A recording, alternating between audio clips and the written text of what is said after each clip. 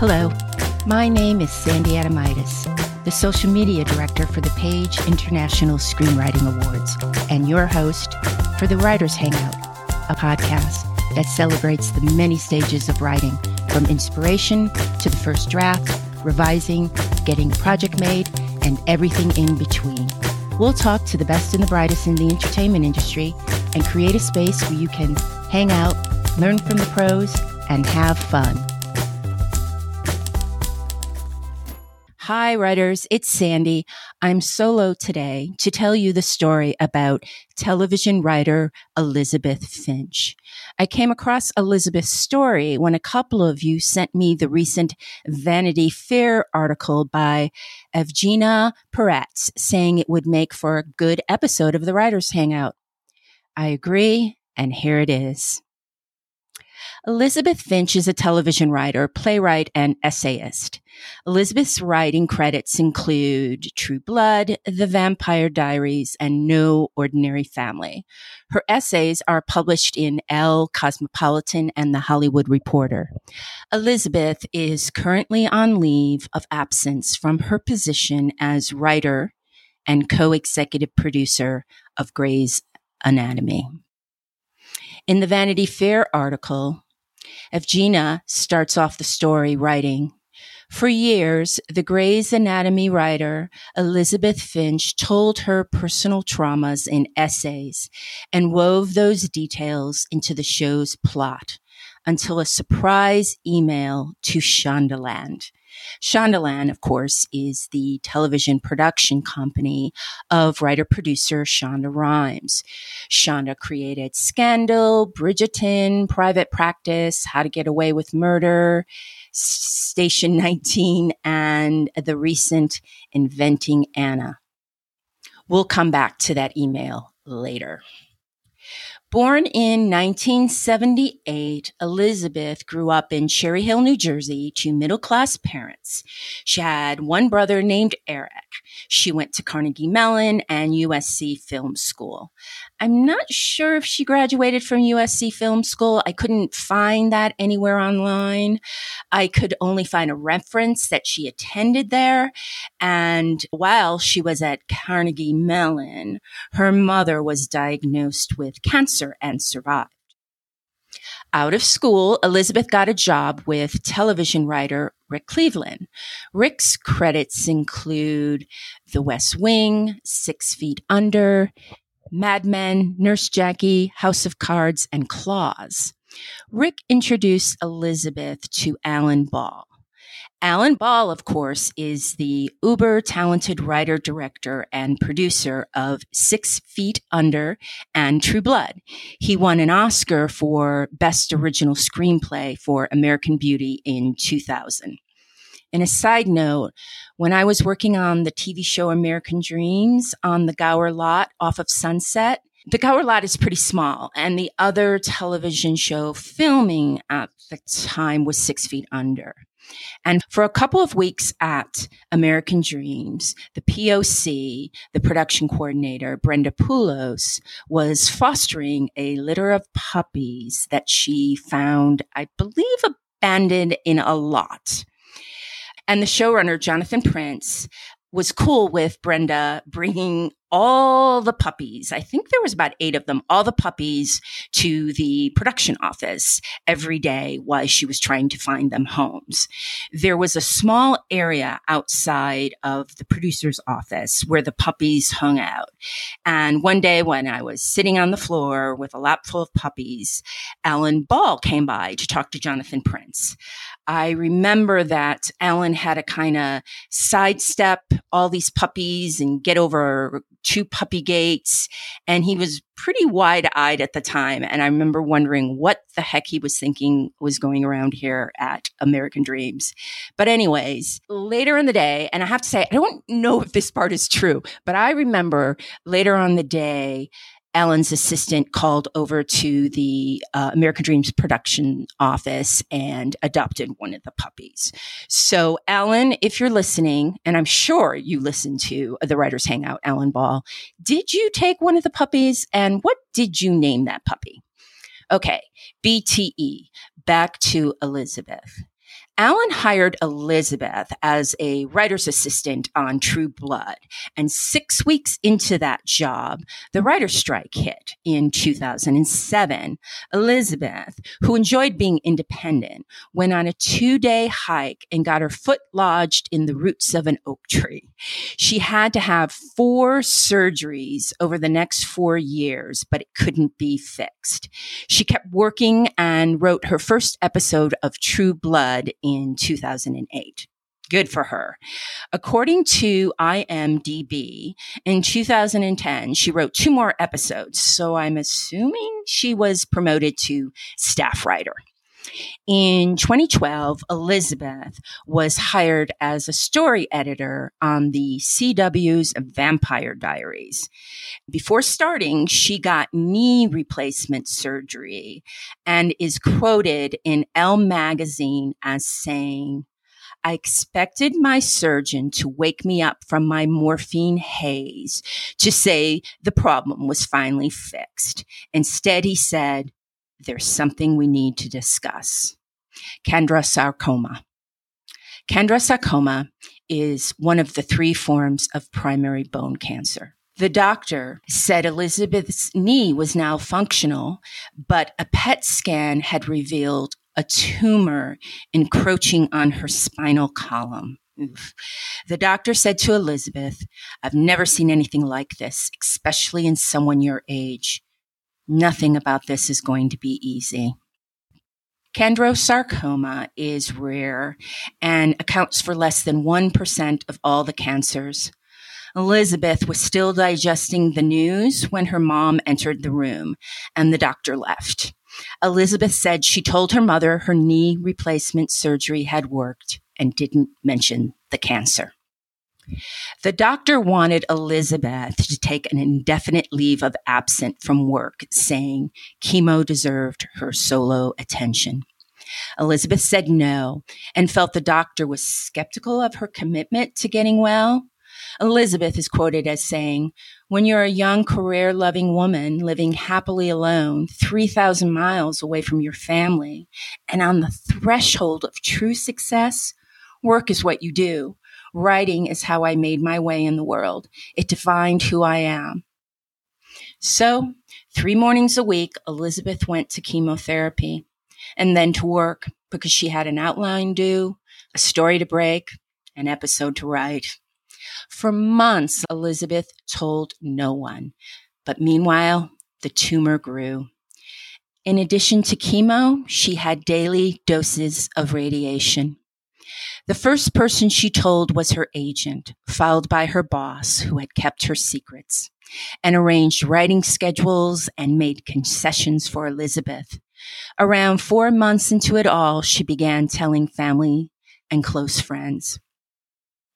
On Friday in June of 2012, Elisabeth wished the writer's room a great weekend, knowing that after she left, her boss would break the news about the cancer and that she was actually headed to Minnesota for a 6-week intensive drug protocol.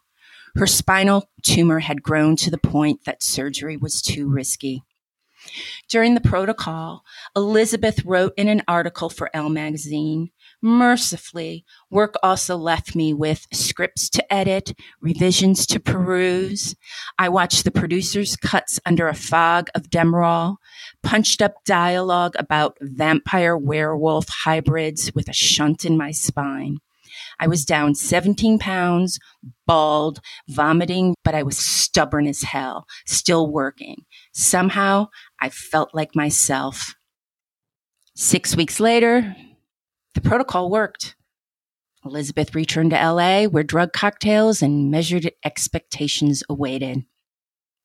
Elisabeth's mother, Joan, was desperate to come to Los Angeles to help care for her daughter, but Elisabeth kept her parents away. When people wondered why she rejected their care, she explained they were overbearing and impossible to be around. Her brother Eric, a doctor in Florida, wanted to speak with her doctors, but Elisabeth wouldn't let him. People close to her chalked it up to Elisabeth's independence. Elisabeth had 2 shows she was dying to work for, Grey's Anatomy and parenthood. And when she landed the job at Grey's Anatomy, it was a dream come true. But according to sources at the show, a few seasons into Elisabeth's time on Grey's Anatomy, Krista Vernoff took over as the showrunner.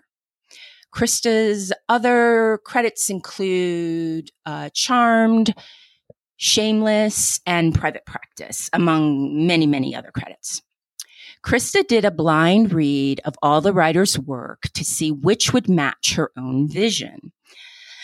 Unfortunately for Elisabeth, she didn't make the cut.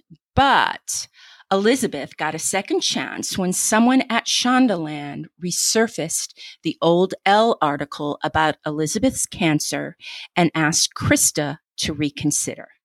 Krista promptly rehired Elisabeth. According to the Vanity Fair article, Grey's Anatomy's room consisted of roughly 17 people and a sacred space where writers shared all kinds of stories and confessions. For 10 hours a day, the group would churn over past humiliations, scandals that had consumed friends, dark family secrets, then mix and match them into arcs of the show's main characters. Elisabeth carried her heart and her cancer on her sleeve. In addition to a bald head and scarves, Elisabeth wore a bandage over a port on her upper chest area.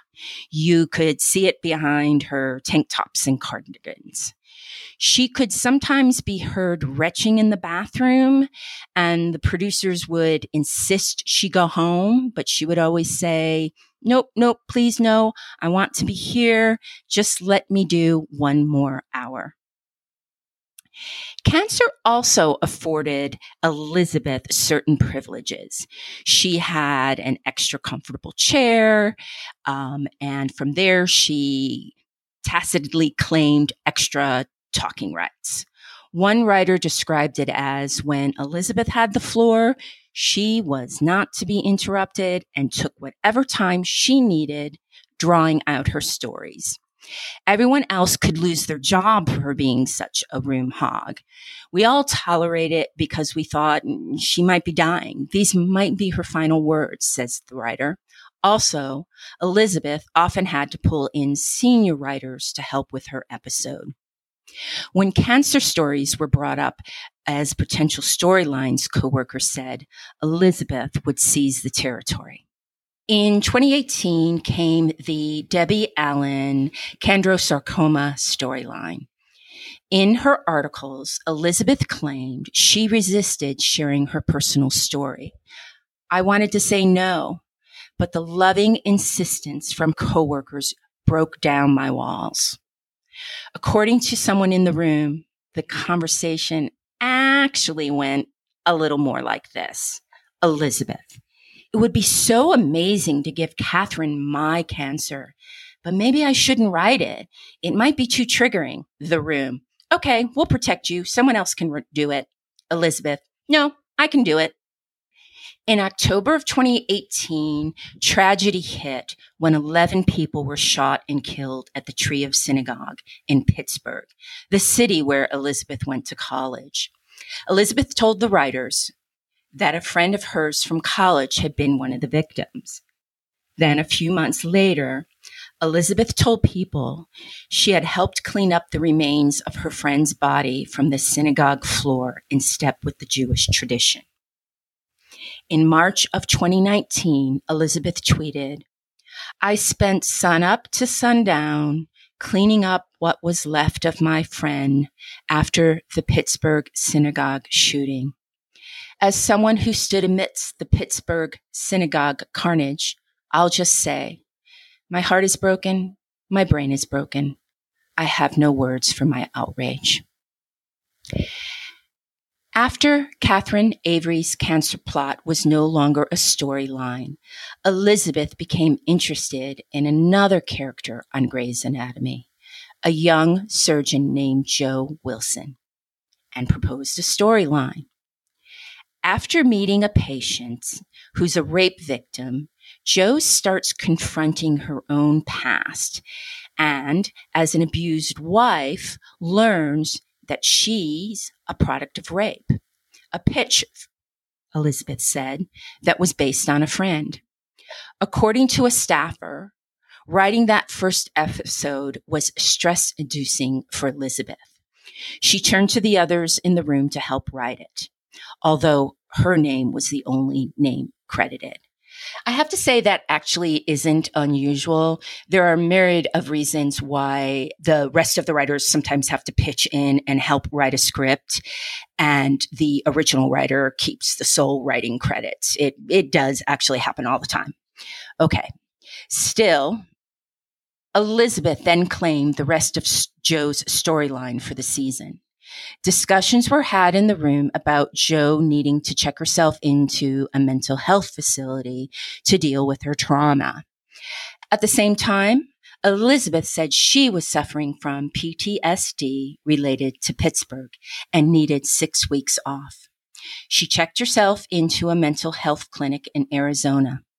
She was no longer wearing the bandage on her upper chest, and she used the name Jo to check in. That's the end of part 1 of the Elisabeth Finch story. We will continue with part 2. Please let us know what you think about the story. You can send us an email at the Writers Hangout podcast at gmail.com or contact us on our IG page, the Writers Hangout Podcast. That's a wrap for the Writers Hangout. Thanks so much for listening. If you enjoyed the show, please subscribe, like, and thrive. Till we get to hang out again, keep writing. The world needs your stories. The Writers Hangout is sponsored by the Page International Screenwriting Awards. Executive producer, Kristen O'Verne. Producers, Terry Sampson and Sandy Adamitis. Music by Ethan Stoller.